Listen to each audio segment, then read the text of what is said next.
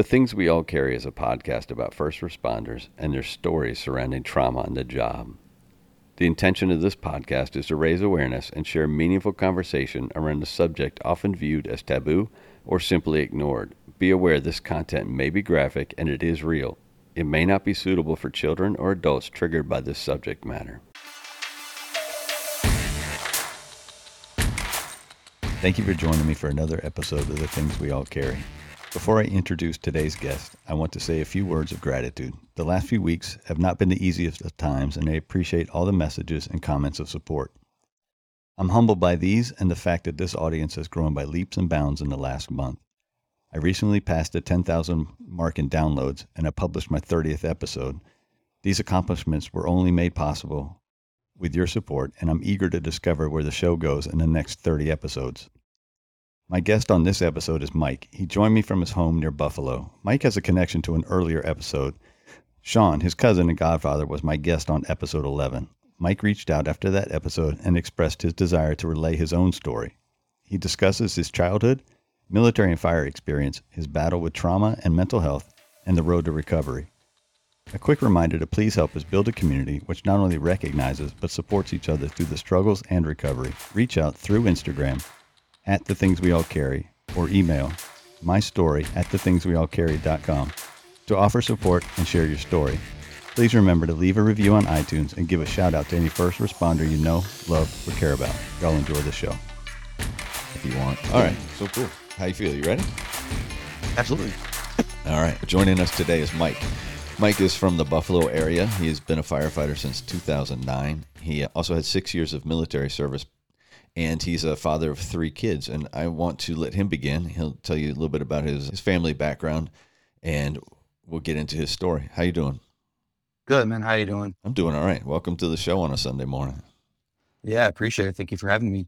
Yeah, so as you were saying, born and raised in Buffalo, Cheektowaga area, grew up, born and raised in that area. Up with my parents, my parents were divorced when I was about 1 or 2 years old. I got to see my dad every other weekend, so it was pretty tough. It was like that ever since I could remember. Of course, growing up in that aspect with the 2 parents divorced and going back and forth, I became the middle ground for arguments and fights between my mom and dad, and it just at a very young age kind of wore me down. And didn't really understand why, if my parents had a fight, and kind of put me in a weird mental place at a very young age. And I never really cared like what they fought about. I just wanted them to be happy and nice to each other. Like I wanted everybody, because as a kid, I was that happy-go-lucky, no sense of evil or bad people. Everything's just sunshine and rainbows as a kid. And so that's starting off at a very young age. I think that's where everything stemmed off of having issues with anxiety and depression and stuff like that. Coming into that, I lived with my mom most of the time, and we moved around a lot. We never really stayed in one place. We just had to do what we had to do, and became my mom's. Me and my mom became like Batman and Robin. We were like just inseparable and a good team. I was my mom's most like valuable thing to her, and I had her wrapped around my finger. So I got away with a lot of stuff, but I never really was like a bad kid. I didn't do, anything crazy. I saw how I had my mom wrapped around my fingers. She would have a lot more leeway. My dad was more disciplinary. On my dad's side, they're more disciplinary, kind of emotionless men. On my mom's side, it's complete opposite. They're very emotional. They have all their feelings and their heart on their sleeve. I was like mix of that, of both worlds, and put me in a weird spot. And then, so as long as I can remember, going into firefighting, my dad and my godfather, Shawn, who you've had on your show, I grew up watching those guys go to calls. Shawn was, the first thing I remember was that he was the South Line guy, but I was very young at that point. I think I even have a picture of him feeding me like ice cream cake on my first birthday. He was like, God, I think 18 or 17 or something, and wearing his South Line shirt. I don't mean to interrupt. I apologize. It's fun to be able to remind him how old he is, and I'll remind him next time I see him, since I run into him quite often down here. Yeah, I look in the mirror and I see all the gray hairs on my head, and I'm like, man, that dude's old. He'll then remind me that I'm older than him. You're right. That sucks. No, it's all good though. But I remember watching him. He got a job at Rural Metro. It used to be Rural Metro before it became AMR in Buffalo. And I remember he'd pull up in his ambulance, and I just was like in awe. Like this dude was like Superman to me. And same thing with my dad. I didn't get to see my dad too much, but when I did, and I saw him go on the truck or saw him go on calls, or even there would be times where he'd pick me up for the weekend and he'd get toned out for an accident or a fire, and he would just go and I'd go with him and sit there and just watch them do their thing. And I just always was around it. My aunt, my uncle, on both sides actually too. My dad's side was more firefighting, and I think my mom's side had a lot of cops in the family. So I just first responder was always in my life, and it was awesome to be around that. Of course, I fell in love with it immediately. My dad was captain of the department he was with when I was a kid, if I remember correctly. And so going with him to calls was just, holy crap. Like, it was the most amazing thing, because seeing my dad be like in charge and going and seeing him help people, I just immediately fell in love with it. And that was like at the age of 4 or 5. It was amazing. But having that coming back to my childhood a little bit, my upbringing was, I'm not going to say my childhood was bad. I definitely I had way more than most kids did. We were not comfortable. We weren't like super poor, but we were like right in the middle. And so I was very thankful for what I had. I was very, what's the word I'm thinking of? Just grateful. I wasn't selfish. I wasn't greedy. Our families just back then and even now, things have always been tough. And if I got like a crappy Christmas present from somebody, I would thank them no matter what it was. I don't care if it was a pencil or a Rolex watch. I love you both the same, and I appreciate the thoughts and stuff like that. So that's kind of how, but being brought up with my parents' divorce and nothing against them, but it really, I think, started me straight from the start, or from the get-go, of being screwed up a little bit with anxiety and depression and dealing with certain situations and having behavioral issues, because that's when I was actually diagnosed with ADHD, like when I was 3, before I started having real issues. But my mom noticed that I couldn't sit still. I couldn't even read anything. I was just, there was something going on where I just was too much. And my dad was like, oh, it's just discipline. And she's, no, there's something more going on. And of course they would fight about it, but I didn't know what was going on. I was a little kid. I didn't care. I just did what I was told to do. And I was put on a medication called Ritalin at the very young age of, I don't even remember how old, but it must have been like 4 or 5, because I knew how to take medication at that point. So I wasn't like a little kid, but trying to focus on anything was super hard. Like I couldn't read a sentence for more than a second without jumping all over the page, which is why I have to have everything written out as I do now. I'm like literally reading it off my laptop, because if I don't, I just jump around, because I can't keep my mind in one. So trying to focus was extremely hard. I was very energetic, very hyper, but I had a huge heart. As a kid, I just wanted to help people. Like I grew up and saw, I just grew up in that lifestyle. So that's where I was. And I had a lot of imagination. I was, creating stories and drawing things that some kids couldn't even think of. And I was very talented artistically, and very, very gifted in being someone that's always there for somebody. And not to beat my own chest or anything, but I will put people before me any day. So going through that, I became very emotional. And as a kid, of course, because I didn't understand, of course, as a kid, we don't understand divorce. We don't understand why families break apart. And we get that the emotions, but we don't mentally understand why this happened, and why mom and dad don't like each other, or why mom is with this guy, or why dad doesn't want to be with mom anymore. I thought about it a lot, but I never really talked about it too much. But I became very emotional, because I held a lot of stuff in, and that made me very emotional to myself. Like I became very self-destructive, and also became very dependent on my medications at a very early age. Right off the bat, I was on a very hardcore medication, that Ritalin, they found out was not very good for kids in the first place. So yeah, I was on this hardcore medication, and then I kept getting switched between different medications. And coming into that, I wholeheartedly believe that some things that we deal with as adults stem from the shit that we went through during childhood. But it's also our place to where you can get the help, you can try to figure it out, you can have counseling, therapy. You just got to admit that there's an issue and that it's not your fault. And then you got to move forward and just try to be a better person than what you grew up and saw. Again, I'm not trying to say anything bad about my parents, just going through what they went through. They did the best they could, but seeing what mistakes they made, you can take that and try to not be like that. In your life, and I know this because we've talked a couple times about it, you had a lot of change in your life as a kid. Oh my God. You roamed around a bit with mom Yeah. and mom and dad divorced 1 to 2 years old time frame for you. Then, your mom had other relationships. You had a stepfather who it turned out to abuse you a bit, correct? Yeah. He was military. You guys butted head.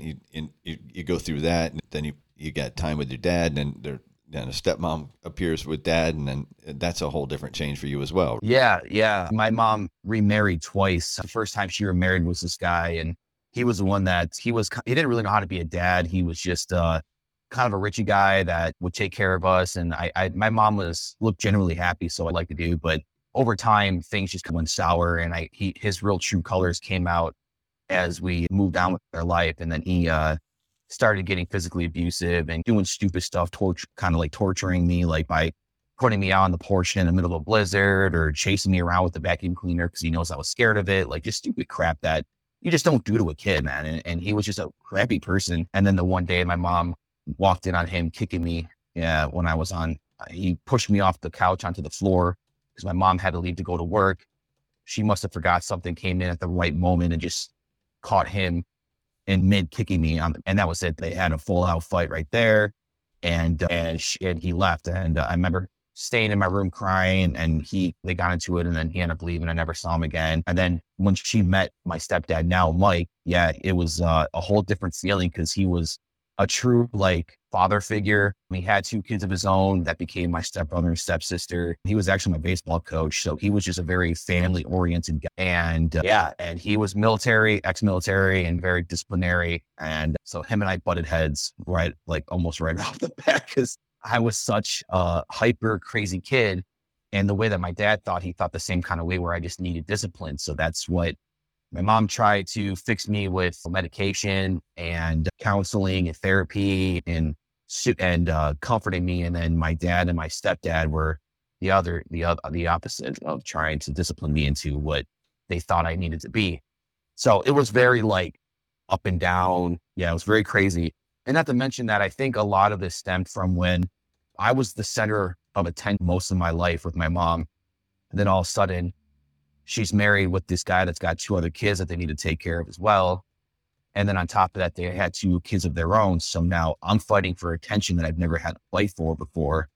And that kind of screwed me up too. So it was just a whole mix of emotions and a very strange childhood, to say the least, going through that. But yeah, so after my mom, married my stepdad, now things kind of got better or started off pretty good, but then got worse as it went on. And he just quickly got annoyed with me and just went kind of south. So my dad, on the other hand, on the other side of things, he started dating who is now my stepmom. And she was very proper, grew up in a richer kind of family, they would go out to fancy dinners, put napkins in her lap, stuff like that, have very good manners. So she had experience babysitting kids and stuff like that. And she, again, was more so of the discipline, but also the comforting side. So she was a good kind of mix of it. But yeah, she put a boot up my ass as much as my stepdad did.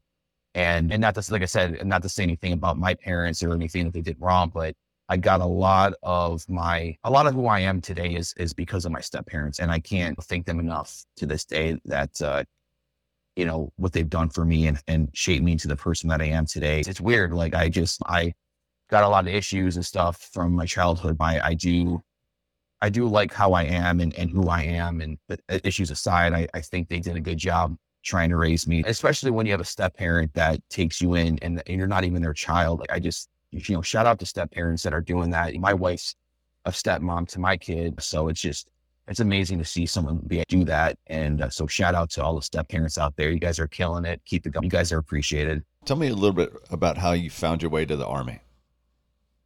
Yeah. Oh God. So coming into school and stuff like that, I was having a lot of issues in school, and I eventually, like with my mom having 2 more kids with my stepdad on top of my stepbrother and sister. And it was just, I wasn't getting the attention I needed. And my dad was picking me up like every day to help me with homework. Eventually we're just like, hey man, why don't you just come live with me? And I did. So him and I moved into this apartment together. And then at this point, he I think at this point he was married to my stepmom, or they were about to get married, whatever it was. But then we ended up moving in with her. So now we're living with my stepmom, and I'm living with my dad and my stepmom at her house. During high school, me and Liz started butting heads a lot because at this point I'm already pretty screwed up with my emotions. I'm very kind of emo punk. The world sucks. Everybody, I hate everybody now. Like I made a complete 180 of how I used to be as a kid. And I was hitting that stage of like teenage, young adulthood where I'm realizing that the world is not what I thought it was and everything sucks. And I could not see the bright side of anything. And my dad,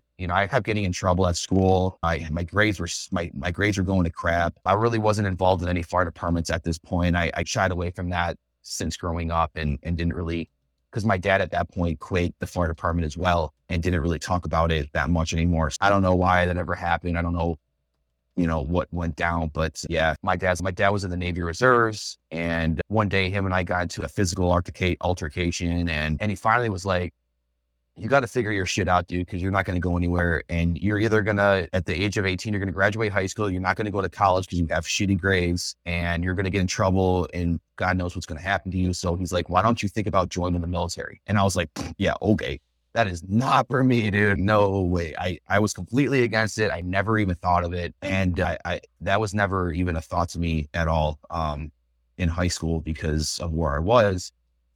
But then I remember back when I was a kid and seeing the Twin Towers get hit, and I wasn't really looking at the soldiers that were going to war and be like, oh, I want to be like them. I was looking at the firefighters and I was like, man, I want to be like those guys. I want to be those guys rushing into a building and stuff like that. So that I didn't really know where to begin with the fire department. I did, but it was just, I was already in so much trouble and being a trouble kid that I didn't really have the motivation at that point. So I went to go talk to the recruiter. I was a sophomore in high school, I think, at that point.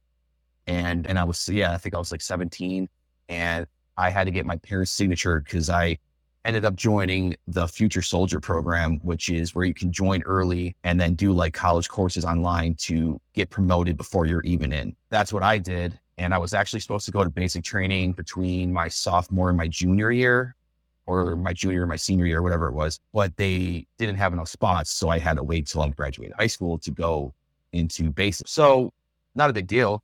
I didn't really care. At this point, I just was like, screw it. I don't even care. I had a girlfriend that actually became my first wife in high school, and she broke up with me when she found out that I was joining the Army. And it was just like, and she was my first love. So that completely devastated me. So at this point, I'm broken, I'm hurt, I'm not emotionless. I'm just pissed off, and I'm like, screw it. Why not? Let's just do the Army, because at this point, I don't even care anymore. And I kind of went into the military with the mindset of they can do whatever the hell they want to me. They can't make me feel any worse than I do now. Because of course, as a teenage kid, that's what we think of, and reality quickly set in.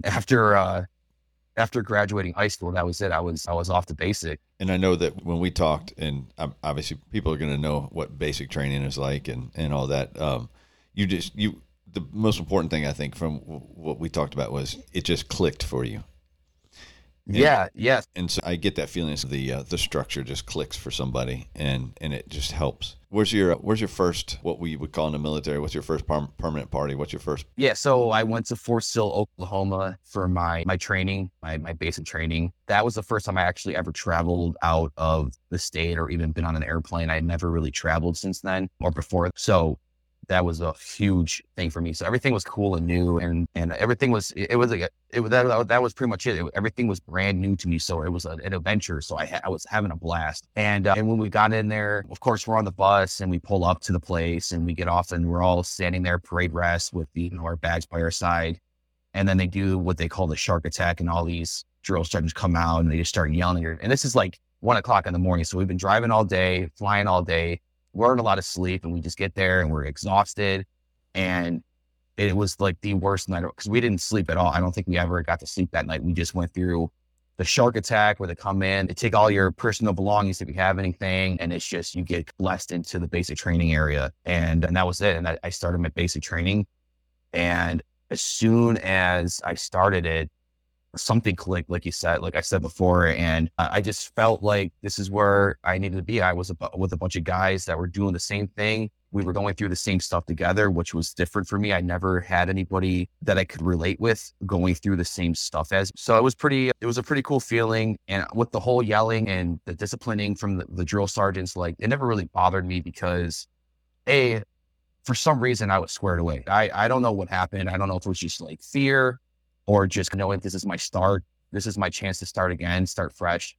And that's where I wanted to go with it. But yeah, I never really had to get yelled at. If I did get yelled at, I took it as a learning lesson, and I knew it wasn't like personal or anything and I just was just killing it. I was doing the best at running. I was doing the best at shooting. I was a leader. And that was my first time ever like being like a leader and having that feeling of pride, having actual pride and doing something right and having people follow me and listen to me. Yeah. So I finished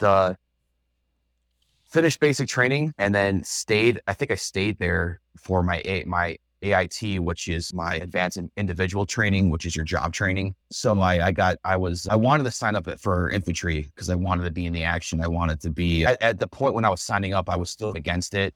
And so I wanted to be like, okay, you want me to join fuck you. I'm going to join the infantry and make you think about this. And my dad's like, no, you're not joining the infantry. And because I had to get my parents' signature to get in. So they had like choice of what I was doing. So they showed me a video of blowing shit up and artillery guns and crap like that. And I was like, cool, yeah, let's do that. I like to blow shit up, or I want to try to blow some shit. And of course, the videos make it look so fucking cool. And then you get there and you're like, oh, this is not what I was. But no, it was fun though. I had a lot of good times. I excelled in a lot of the physical and shooting aspect because, of course, I've been hunting since I could walk. That's been one thing me and my dad have been doing our whole life. He taught me how to hunt, and that's one thing that really ties me and him together. But when it came to the academic stuff, I didn't realize how much like math and equations and stuff that went into my job. And I started failing at some of the tests, and I was getting scared because they're like, if you can't pass this, we're going to have to reassign you to a new job, which would probably be infantry. So I called my dad and I told him that, and he's just do the best you can. He's buckle down.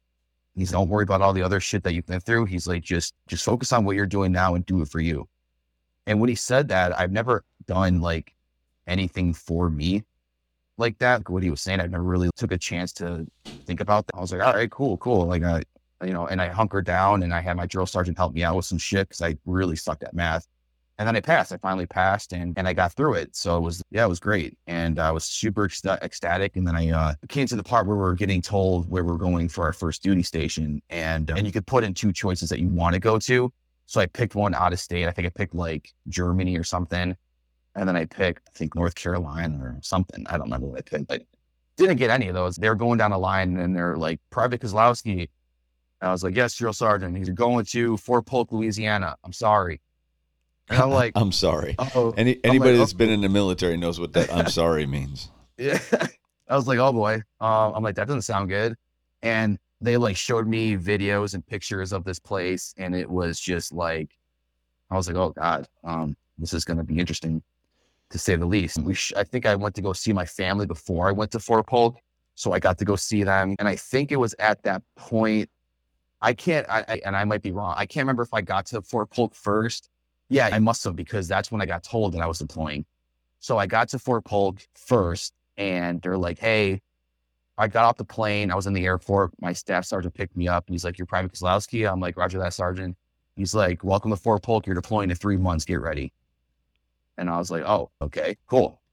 And it just hit me with that right off the bat. And I was like, oh shit. Like I was not expecting that. Like I knew what I was signing up for. I knew that we were in the middle of a war. I knew there was a lot of deployments going on, but I didn't think that my job was going to be like straight up deployment. And I thought that's like for the infantry guys. Quickly, I found out that we are attached to a light infantry unit. So that's what we were, a rapid deploying unit. So we deployed every other year. I didn't know that, but it was all good. I was actually super excited because that's what we signed up for. We joined the Army to not for the bullshit, not for the money and all that crap. We joined because we want to go to war. We want to experience it. We want to do it. We want to go be badass. We want to go be all you can be. So I was ready. I was So excited. I was ecstatic. where do you end up with your? So my first deployment, before I went, they sent us, and my stepmom had to go somewhere. So I tried to whisper to her, because we were in the airport, and I was like, hey, just to let you know, I'm not going to tell anybody yet, but I'm deploying when I get back. And she's, oh shit. And I guess someone from my family overheard it. And they're like, you're deploying? And said it out loud in the airport. Everybody heard it. And of course, my mom starts crying. Everybody's, oh my God. And I'm like, don't worry about it. I'm like, it's all good. We'll figure it out. And it was classic Husky. He's like, oh, hey, welcome home. I'm deploying. All right, cool. So I go to Afghanistan, my first deployment. And I got back to Fort Polk, and I think we deployed like a month later. And I can't recall like when we went over or what the month was or anything like that. But I remember it quickly got cold and it was snowing, and we got a lot of snow where we were up in the mountains. Yeah, I was in a place called Fob Shank in Afghanistan and Logar Providence. Excuse me. And Fob Shank was a huge fob, and a fob is a forward operating base. And there was like COPS, which is combat outposts. So you have your big areas, which is your FOBs, and then your little areas, which is your COPS. And we were like in charge of making sure everything was going okay in our area, which was, God knows how big the area was, but we were literally like center command for everything that was going down in our area.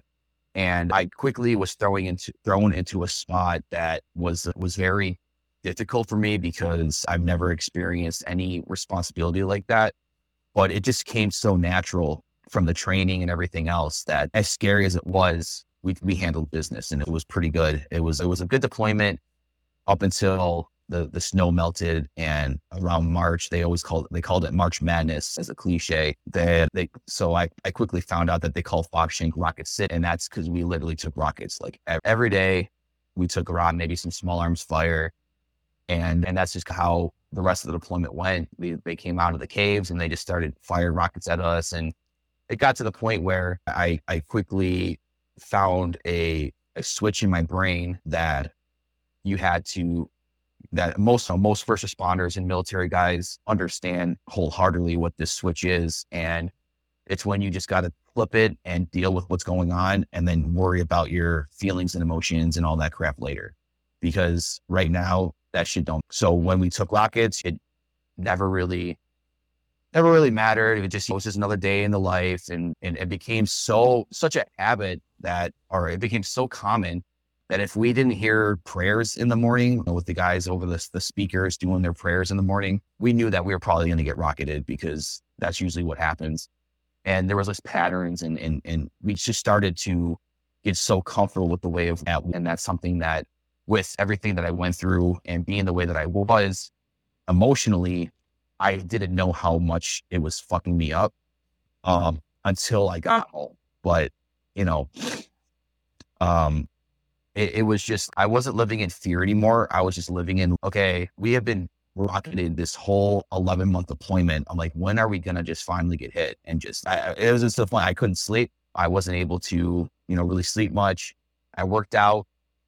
So we did 12-hour shifts. So like we would do a 12-hour shift and then be off for 12 hours. And so whether you're working, or it was either working or working out, and that was pretty much all you had to really do. And yeah, so that's where I first got that switch in my brain to learn how to manage my emotional, what's the word? My emotional stress. So at that point. When you say the switch in your brain to learn how to manage, do you think it was managed in a healthy manner, or was it just a compartmentalization basically, and you pushed it away? Yeah, it became natural. It wasn't like really something that I was able to do. It just happened. And I started. I guess my question is, were you dealing with it or just putting it away? Oh God, no. Yeah, no, we didn't have time to. We couldn't. You're on deployment, man. You don't have time. I mean, you can go talk to the chaplain and whatnot, but of course, no one ever really did that. But no, we just dealt with it, and we just put it away. We smoked a cigarette, went to go work out, did whatever we had to do, and then just kept, moving on with the mission. Yeah, so that's how the whole deployment went. No one really talked about it. Even when we took our first round, it blew up. It hit right the front porch of our building, and I think I got a concussion from that one or something happened. I can't, but that's when shit got real, when we actually got hit in the middle of the night. And then from that point on, we had to do light discipline. We couldn't use white light at night anymore, because I guess what happened is we saw the light around the edges of the door, and they just aimed their dish gun and just shot it. And that was it. They got us right on. And that was a wake up. That was like a wake up call. And that's where everything changed for me and for a lot of us, because a lot of us got stressed out after that. And we had to call home to our families, let them know that we weren't dead and shit like that. Shit became real, because I was only like 18, 19 when this was going down. I went from being a punk ass kid to dealing with some big boy shit real quick. And we had to just shove that shit away and just keep striving on with the mission. But yeah, so that was my first deployment, man. We got blown up twice. I say we got blown up because like I didn't get like physically, I still have all my limbs and shit, but we had 2 missiles that hit us pretty close on. The tent next to my tent got blown up and peppered my room with shrapnel. I got some in my arm and crap that I didn't even know about until a week later. Started blistering, and I was like picking out metal on them. I don't think I told anybody about that. But because I was just a dumb kid, I just wanted to get home. I just wanted to have it be over with. And then the other one the earlier one that hit right outside of our building is the one that was the start of everything. And then other than that, you know, as long as the round was landing like 10 feet, more than 10 feet away, we're okay, whatever, fuck it. Let's just keep moving on. And a lot of guys were running from the bunkers. My job, I couldn't do that. I had to run to the building and get a grid on where the enemy possibly was, so that way we could shoot back, so they don't keep trying to kill us. So as everybody's laying down and trying to get cover, we're shooting back. We're running to the building and shooting back. And I kind of like that. I like that responsibility, to be honest with you. It kind of made me feel more badass than I was. But yeah, that was my first deployment, man. That was pretty much in a nutshell. So you come back in 2012-ish, correct? I'm not sure exactly what day or what month it is in 2012, but you come back 2012 back to Fort Polk, correct? Yes, yeah. And then this is when you first find a volunteer company, a volunteer fire company that's on post. Yes. How do you get in? No. Yeah, no. Sorry. It was off post, but closest to. Sorry. Yeah.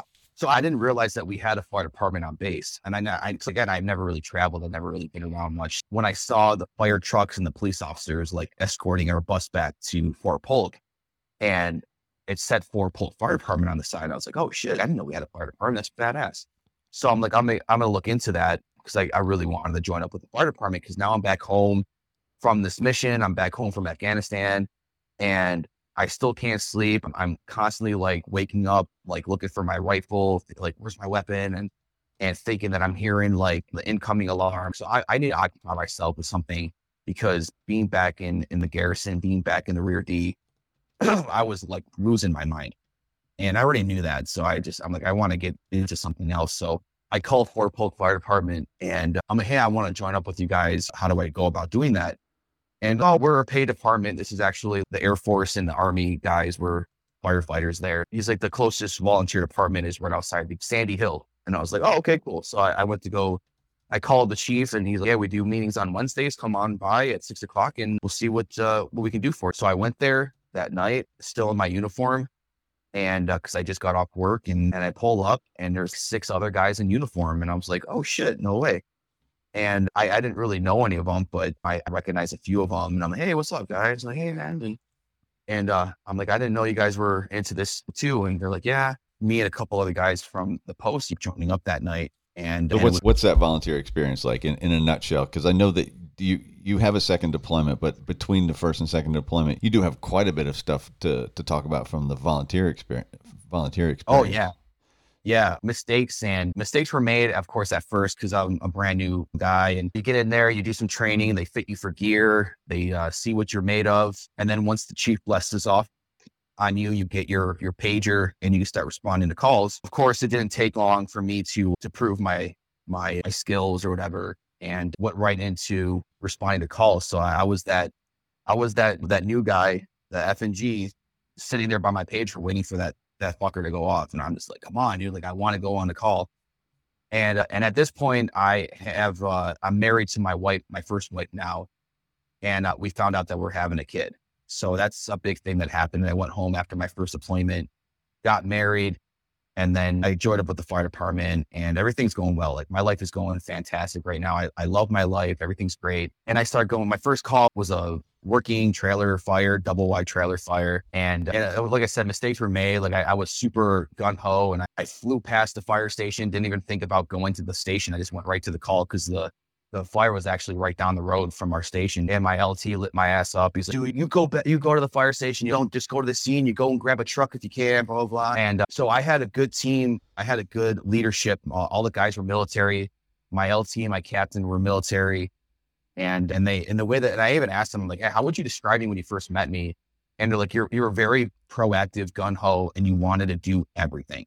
You wanted to put the fire out. You wanted to grab the ladder. You wanted to grab the chainsaw. You wanted to just do everything. And I was just super gung-ho about firefighting. And I wanted to do it all. So that's how my first moments of being a volunteer firefighter went, was just, I just dove right into it head first. And I wanted so much. I could not get enough of it. The calls that I went on that kind of started changing things. Just like, we had a lot of accidents. We had a lot of drunk driving accidents. A lot of semi-truck rollover, quite a few structure fires. But the ones that really stuck with me were the accidents, because that was the first time I've seen like bodies that were like mangled and twisted up. Seeing that was like a new thing for me, even after going through war. Like, it's just kind of different to see like a random civilian that's not trying to kill you or anything like that. They just were in the wrong place, wrong time, or they just did something wrong or they, whatever. And so going through some calls that were tough, my first time that I saw a dead body or had to experience and deal with a dead body was when I just got promoted to lieutenant, and we got on scene of a single vehicle rollover crash. And this female was getting driven home by her boyfriend. They lost control of the truck and they flipped it. And she went through the front windshield. He went out the back windshield, and she died on impact. And when we got there, we already knew that there was a DOA, but they needed help to like move the bodies and take pictures and stuff. I told my guys, like, hey, I'll handle this. You guys help out here, because I didn't want them having to deal with that.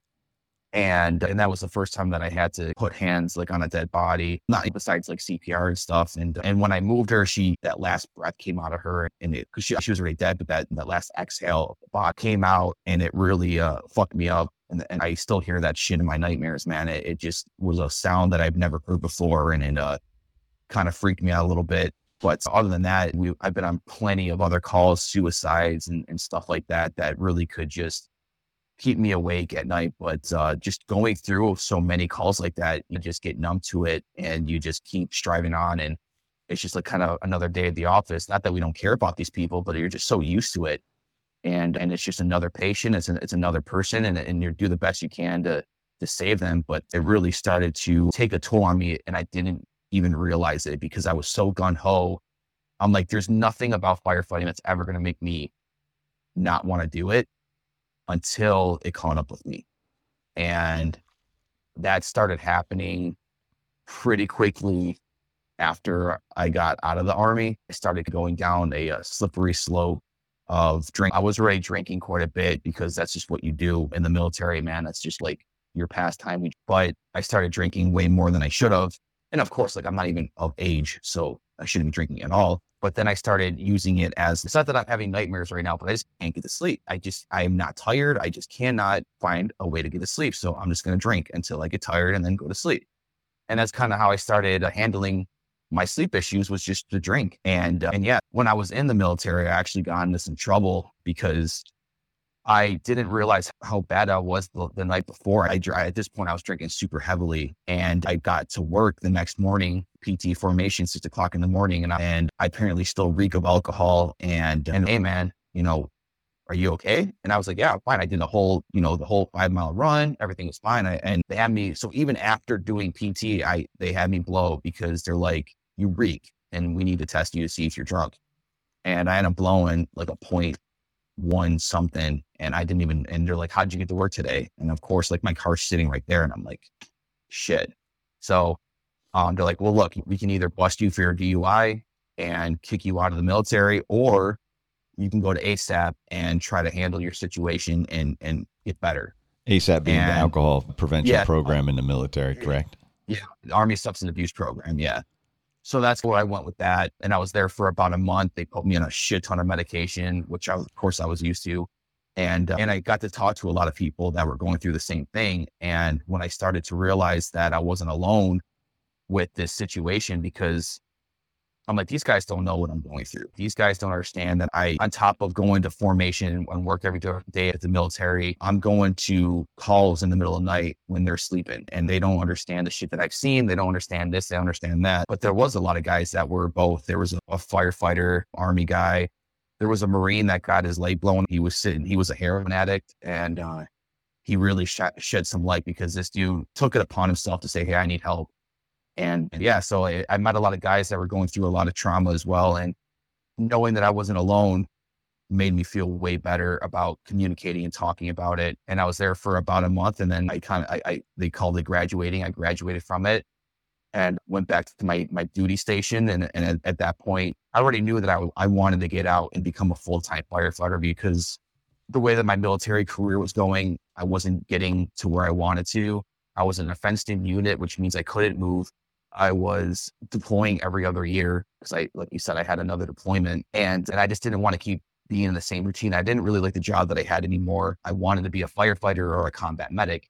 And of course they wouldn't let me reclass either. I don't like to talk a lot of crap about my unit, because there was a lot of good leadership, but there was a lot of really bad leadership too. And just put a really bad taste in my mouth for, staying where I was. So after my second deployment, I decided, I'm going to do my last 2 years and then I'm going to get out. So I'm sorry, go ahead. Oh, no, I was going to say, and then I'll become a firefighter. So you do your last 2 years still at Fort Polk? Yeah. So I was there the whole time besides my 2 deployments. And you spend that entire time still doing the volunteer work? Oh yeah. Yeah. And I actually went through, and I'm not going to get too much into it because like we're trying to wrap up some time here, but I went through so much crap. Like my first sergeant that I had back in the day when I became a firefighter was super against me being a firefighter for some reason. And he's like, if you're not Army all the way, then you don't belong here. You should be focusing on this. You should be focusing on your job. And it's not like we had anything strenuous. It's not like we're like doing anything crazy, but this guy just, if you were at all about like artillery, 525, whatever, like you suck. And this guy just had it out for me all the time. And he literally wrote a letter saying that I wasn't allowed to respond to calls anymore, which of course I ignored. And they threatened me with an Article 15. So I challenged it. And luckily I had a master sergeant that was actually one of our chiefs that I had talked to them, and they finally left me alone. And he got reprimanded, I think, or something happened. And they finally told him to cut the crap, because I was literally volunteering my time to help people. And it was just ridiculous how much crap they put me through about being a firefighter. So I finally, and I thought I could have easily was like, yeah, you're right. I could be like, yeah, fine, sure, I'll stop because I don't want to get in trouble. But I was like, fuck that, dude. This is my passion. This is what I want to do way more than be here. So don't even try. Like I will immediately get out, because at that point I was pretty much done. I love the military. I love my guys. I love the experience, but I was tapped out. I wanted to get out so bad and move on with the next chapter of my life. Yeah. So after my second deployment, we went to a place called Bob Metterlum, and we were attached to a special forces unit. And we had our revenge deployment, we called it, because we kicked ass, man. We got 8 confirmed kills or something. And we did a lot of support missions for the SF guys, and got to meet a lot of cool, guys, the JTAC, which is the Air Force, like special forces dudes. But it was a really cool deployment, had a really good time. But again, though, I was pretty much burnt out at that point. I just wanted to go home, finish my time and get out. So at this point, I already had the mindset of getting out. I had a job already lined up. I started working at the city fire department on the weekends. So I already got hired as a firefighter my last couple of months of being in the Army. And as soon as I told them, like, hey, I already got a job lined up. Can I get an early out? So I was supposed to get out in like January. I was supposed to get out on like actually like 6-year mark, but I got out in October instead and went right to work and got assigned to New Lano Fire Department. And that was my first career department. So after getting my mind straight, getting everything copacetic with my emotions and crap, I'm finally in a job that I love. I got a house. Me and my wife at the time got a house. And my daughter's 2 years old at this point, and life was great. And getting a taste of freedom and getting a taste of like literally being able to not have to wake up for PT and kind of be in control of your own life at this point. Because even in the military, you're always being told what to do at some point or some time. Now you're free. You can do what you want. You can live how you want. You don't gotta be the formations and shit like that. I started going a little crazy with the drinking again. And my wife and I started having some issues, and we always had issues because of my issues and stemming from the past and crap like that. So things kind of slowly declined. And then I really lost, as my stepdad said, I lost my moral compass, and I just did a lot of stupid shit that I really just regret. And eventually got to the point where she's like, I'm leaving. You're done. I'm done with you. I'm leaving you. And she wanted to go back home to Buffalo. And I didn't know what to do. I had my daughter here. She took my daughter that night, left. And I was so numb and paralyzed from what just happened, because I knew I fucked up so bad that my life was over. My life, how I knew it, was over. And that was it. I was like, I was laying there with my gun in my hand, and I was so paralyzed that I couldn't even get the gun up to my mouth or my head to pull the trigger. But I wanted to die so bad because I knew how bad I fucked up. And not even that, but so it was seeing her take my daughter, and my daughter's face of like, why am I leaving? What's going on, Daddy? And I was like, it just tore me apart. And I hit ground zero, and I literally hit ground zero. And I called my mom, and I told her, I'm like, I don't know if I'm going to make it through tonight. I just don't want to be alive right now. And she stayed on the phone with me all night. I remember that. Woke up the next morning, and I made breakfast because I wanted her to come home and try to fix what just happened. And she was just so far gone that there was nothing to fix. And I just, for the next couple of weeks, I tried to like come to terms with what was going on, because at that point I saw in her eyes that she didn't want anything to do with me. So it was my responsibility at this point to now figure out how I'm going to live the rest of my life, and whether it's even worth living at this point, because I was so fucking done. But having my daughter made everything different. If I didn't have my daughter, I don't think I'd be here. I think that that's a fact right there. I was pretty much done. So whatever, I finally came to terms with it. Her and I actually started talking at the last couple weeks of being home, or being in Louisiana. We packed up and headed home, started heading home.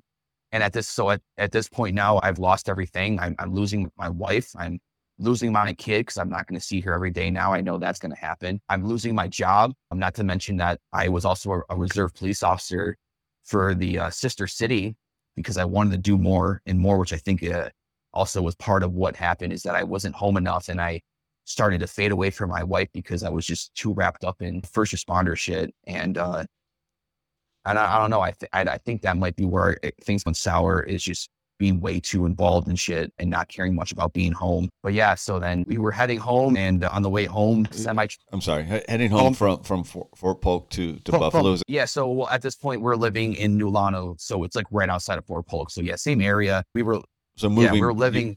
You were saying, when you say heading home, you're referencing the move from Louisiana back to Buffalo. Yeah, I'm sorry. Yeah. Because even though I lived in Louisiana for 7 years, Buffalo was always still my home. So every time I say I'm going home, I always reference it as Buffalo, because that's just where I'm from. So that's how I say it. But Louisiana was my home for 7 years. It was a huge change for me. And I was super depressed about it, because I knew I was leaving all my friends, my family, my fire department. Everything was just and people heard, of course, what happened too. So not even that, my credibility was shot. Everybody thought I was a piece of shit. Not everybody, but just what I did was shitty, and I just felt like crap. I could not, I was at the lowest point of my life. I was just, I just felt like garbage. So whatever. And let's just go home and just try to figure out what I'm gonna do with my life. And so we're driving home, and I'm driving the U-Haul truck, and my wife was behind me in her truck, and 18-wheeler driver fell asleep at the wheel behind me and cut her off, and then actually rear-ended my truck and flipped me into a ditch 5 times. And he hit me so hard, he was going like 90 miles an hour. He actually went through his windshield. His seat of his truck broke off of the floor, and he went through the windshield. I landed on my passenger side, and I got out through the driver door, climbed up on the truck. My dog was in the car with me, and I realized that she was running down the interstate, and I called her back to me. So she was coming back to me. I looked over, guy's hanging out of his windshield. Dude was like 70 years old. I ran over there, and he wasn't breathing. Bunch of National Guard soldiers saw what happened. They start running down. I'm limping, and we get him down. We get him breathing. I think I did CPR for like maybe 2 minutes, and the guy started breathing again. And then I blacked out. And then the next thing I remember was getting the sternum rub on my chest from a paramedic, and they were loading me into the ambulance. And I knew that this was going to make the news. I knew that people were going to see it. So I'm like, hey, can I have the phone? I need to call my parents, let them know that I'm alive. And they're like, yeah, here you go. So I told them what happened. My mom, of course, she's like crying and freaking out. My dad's, I'm going to kill that motherfucker. I'm like, no, don't worry about it. It was an accident. Like, shit happens. I'm just glad it wasn't my kid or my wife or whatever. So I went to the trauma room. They did a full trauma assessment on me. I had a concussion, cracked ribs, I bruised femur, which sucked because I wish I would have broken it instead. It would have healed quick, but I was pretty banged up. My dad had to fly down. I think we were in Mississippi when it happened.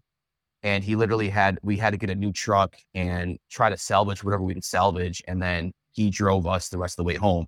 So it was just like a super awkward, it could not be any worse at this point of getting home. Like just trying to, I'm like, how come and to this day, I'm like, I really felt like I was supposed to die in that accident because my life was over. I screwed up. My wife's gone, my kid's gone, my job's gone. I'm like, as I'm flipping in the truck, I'm like, this is it. This is what is supposed to happen to me because this is it.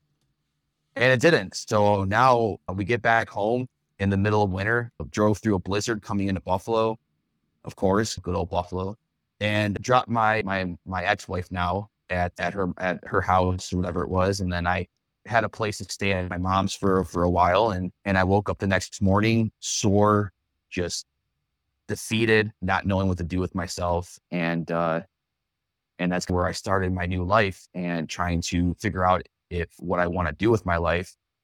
And of course, first thing was first, I had to just figure out how to feel better. So my stupidity or how I usually manage things was a drink.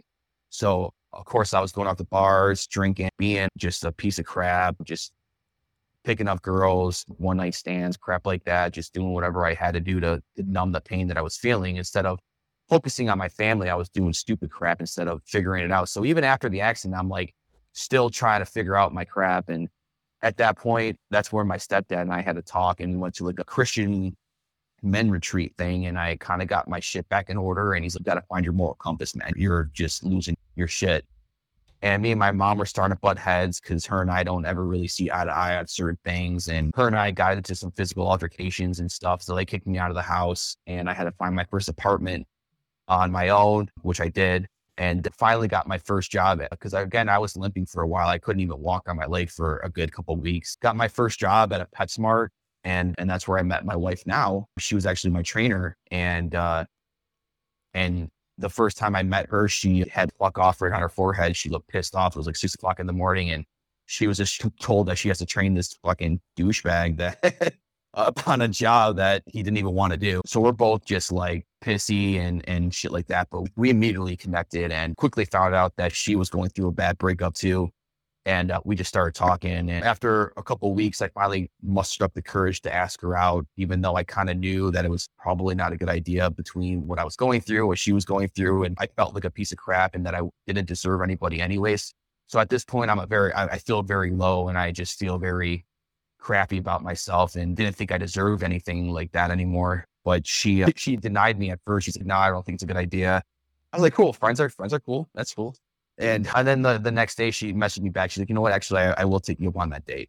And then that's where her and I started and went on a date and instantly connected. She instantly connected with my daughter. And then within a couple of months, she ended up moving in with me and ended up becoming like roommates. And then I quickly fell in love with her. And we had some really bad speed bumps in the beginning. But after finally realizing that I really wanted to try to give another shot at this, I stopped drinking. I started a medical marijuana program, which really helped me with my anxiety and my depression.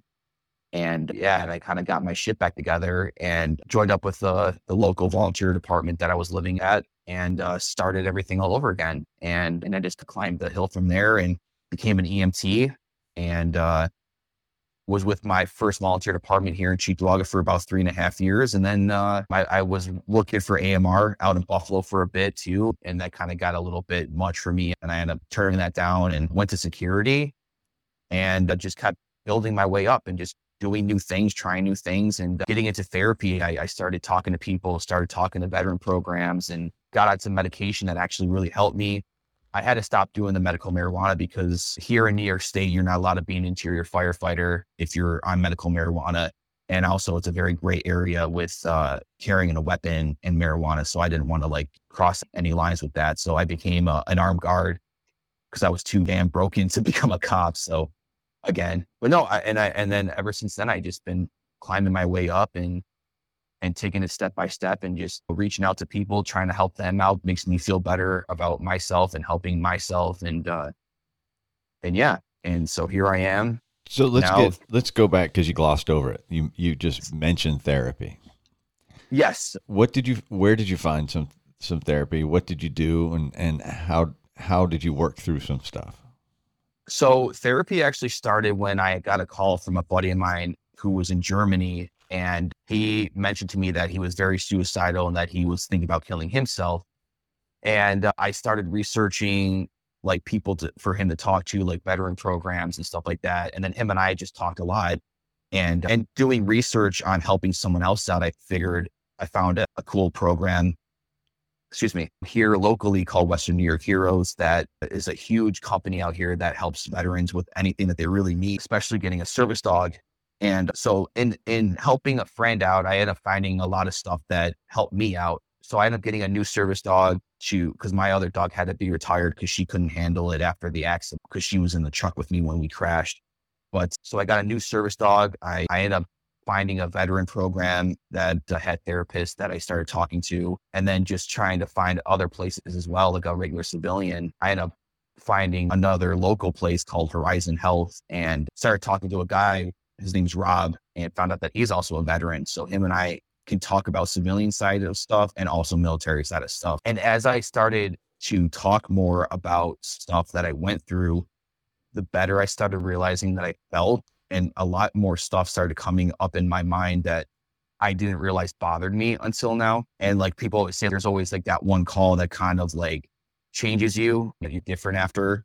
And I had no idea that call was that first deal that I had to deal with when I was a lieutenant. And I had no idea that I had so much trauma from that and dealing with that. Opening one door led to two more doors, and then opening those doors led to more doors. And finally just breaking down the walls of getting to the root of my issues, and just finally being able to feel comfortable about accepting how life has turned out, accepting that you can't change it, and trying to just strive forward and be better and do better every day. And that's kind of how I've been dealing with it now, because that's the skills and the tools that I've learned through these therapists. And not to mention just being able to sit there and talk to like a lot of my veteran brothers and sisters. You know, I'm with a motorcycle group called Combat Veteran Motorcycle Association. And those guys always have had my back since I joined up with them. And if I ever need anything, they're always there. So just finding a group of people that can like be there for you, it's an amazing feeling to not feel like alone, and to know that you're not alone, especially with the stuff that you're dealing with. So a lot of therapy came from actual therapists, but like 50% of it came from actual therapists. And then the other 50 came from just talking to people, brothers and sisters, about shit that I deal with, whether it's first responder side or military side. Or even just civilian shit, like dealing with everyday life sucks too. You don't have to be a first responder or a soldier or a military guy to be stressed out or depressed and anxious. And so life sucks right now. Look at what's going on. So anybody should be able to reach out to, somebody else for help and not be ridiculed or looked down upon for that. And that's kind of where I always was like, screw that. I'm not going to talk to anybody, but it really did open up the door for me to get. Where are you at today? So now I got 3 kids now. I got a beautiful daughter. She just turned 1, and my son just turned 3. My daughter's 9. She lives with her mom in South Carolina. I get to see her every other holidays. We rotate, and then I get to see her for the summer, and then she goes back home for the school year. So that kind of sucks, but I get to see her, and I'm happy about that. And she's having a good time. She's doing good, so that's good. That's all I really cared about. Now I've left the security gig. I'm actually a dog trainer now because I've been working with dogs for so long, and I love helping people and helping people bond with their furry pet or their furry relative or family member. I've had people come to me like, yeah, man, my dog is so aggressive, or I can't handle this dog's too crazy. Being able to see a dog transform from that and seeing the person also transform and learn how to take care of it and deal with certain situations, make me feel like I have a new, a new purpose in life. So on top of that, I'm also still doing the volunteer department. I'm with a company now out here in North Tonawanda. The company is paid, but we have like, I think 6 volunteer companies that respond with the paid guys to help out whatever they need with. Yeah. So I'm still doing that. I'm still an EMT and I just keep taking every day as I can and just that make me feel like I have a purpose or make me feel like I'm doing something that's going to benefit somebody else. I try not to be selfish and I try not to be greedy with life, but sometimes you have to take care of yourself before you can take care of other people. Drinking, I've been able to calm down a lot on the drinking. I drink now for pleasure, not for medication. Me and my wife, we are just a great team. We are a great team when it comes to parenting and everything else. And it's amazing when I look back on what I went through and look at where I am now. I'm like, man, everything really does kind of happen for a reason. And if you don't believe that, but then if you don't believe in that, fair enough. But look at my story and just think, I don't care how low you are or what lowest point in your life, you can bounce back. There's always room for improvement. If you're on rock bottom, the whole way goes up. So don't give up. Don't just be like, oh, I'm done with it. Cause there's days, even to this day, like I still have issues. I still deal with my depression, anxiety, even with medication and stuff, but it'll pass. My mom always says that. She's like, it'll pass. As bad as it hurts, as bad as it sucks, it will pass. Talk to people, don't reach for your usual muse, reach for someone to talk to. Don't reach for a bottle because the only way is down with that. It's not going to help anything. It makes it actually worse.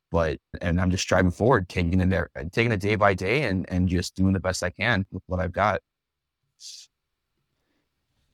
That's the best that anybody can really be expected to do. Life is tough, I don't care what you're doing. I don't care what you do for a living. I don't care if you do a boring desk job. I don't care if you're freaking CIA. No matter what you're doing in life, everybody's got their own challenges. Everybody's got their own problems and everybody deals with it differently, but there's nothing that is bad that you can't get through it. And like I said, there's days that I feel like that too, but thank God I've got such a good support system to talk me out of those bad times. All right, so let's get to those 2 questions I ask everybody. Sure. All right, the first one's going to be about an everyday carry, just based off of what I call the show. What's an everyday carry for you that you feel, Nate? For me, it's my wife got me this necklace, this silver chain necklace, and my service dog, Lacey, she was a lab. She was my first service dog. She passed away last June, like right after my birthday. Unexpectedly, she was only 9. She had her cremated and I had her ashes and I got a necklace that I have her ashes in. And if I don't have that around my neck, I feel super naked without it. So I always keep that on me so I know I have her close by. Yeah. So that's my everyday carry. All right. And we glossed over the service dog part, and I know that's a whole nother part of your life. And how long have you had a service dog and when did you get one? I got a service dog right after my first deployment because right when we got back, the first thing they asked us, are you going to, seek any medical attention for anything? And I said, yep. I'm like, I cannot sleep. I just wanted to sleep. I just could not. Immediately I got thrown into some services and to be helped out with my depression and anxiety and my PTS. And I never even knew about service dogs, but a buddy of mine had one and we were out at Walmart one time. And I ended up having a panic attack out of nowhere. Just all of a sudden, everything got super dizzy. I went tunnel vision and I dropped to the floor. And his service dog reacted to it and comforted. And I held on to him until it passed. And he's, dude, you shouldn't make Lacey a service dog. Because I got me and my ex-wife got a dog for our kid to grow up with, just to have as a pet, not as a service. But right in 2011, or 2012, when I got back, when that happened, I decided to find a program and my letter signed by my doctor, and her and I went through the program. It took about a year and she was my first service dog. And then after I retired her, I got Chief, my service dog now. He's a Belgian Malinois.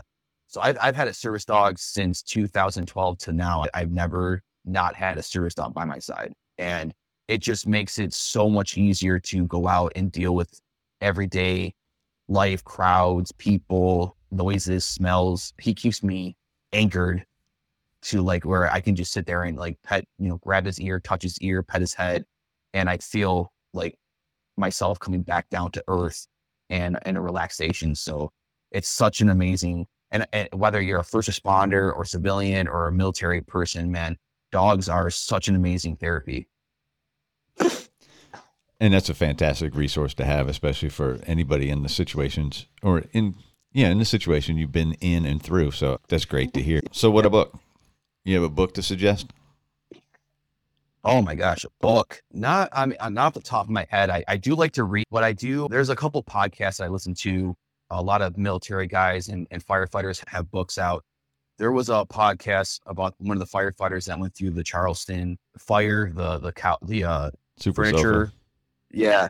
And he wrote a book about overcoming his anxiety and stuff from seeing his friends be, because he responded. He was off duty and responded to it. I don't remember what the book is called off the top of my head, but he's got a great book about overcoming his issues that he went through as a firefighter and dealing with the death of his friends and shit like that. Yeah, you're referencing Travis House.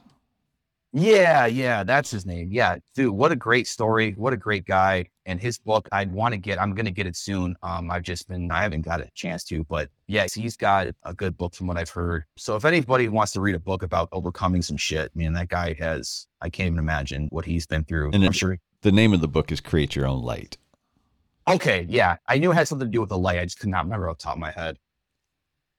Yeah, it's definitely a valuable one for anybody that's experiencing or has experienced some PTS or some trauma, and it's like I said, it's a valuable one to offer up. So I appreciate that.